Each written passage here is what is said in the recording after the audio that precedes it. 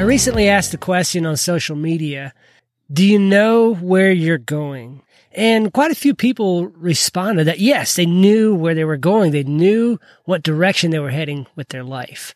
But a few of the responses I got were, no, I've got no idea where I'm headed. I don't know what I'm doing with my life. I'm lost. I just feel like I don't know where I'm going. I don't know what I'm doing.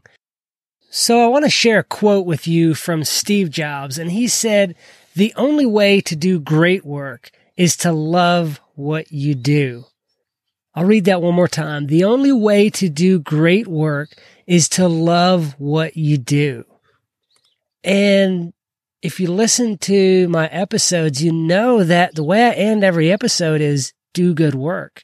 Steve Jobs says doing great work is to love what you do. The only way to do great work or good work is to love what you do. So if you're one of those people who doesn't know where you're going with your life, if you haven't found that thing that just makes you feel alive every day, that makes you want to get out and attack the day, then keep looking. The rest of that quote from Steve Jobs, I'll read the whole thing. The only way to do great work is to love what you do. But he continues, if you haven't found it yet, keep looking. Don't settle. As with all matters of the heart, you'll know when you find it.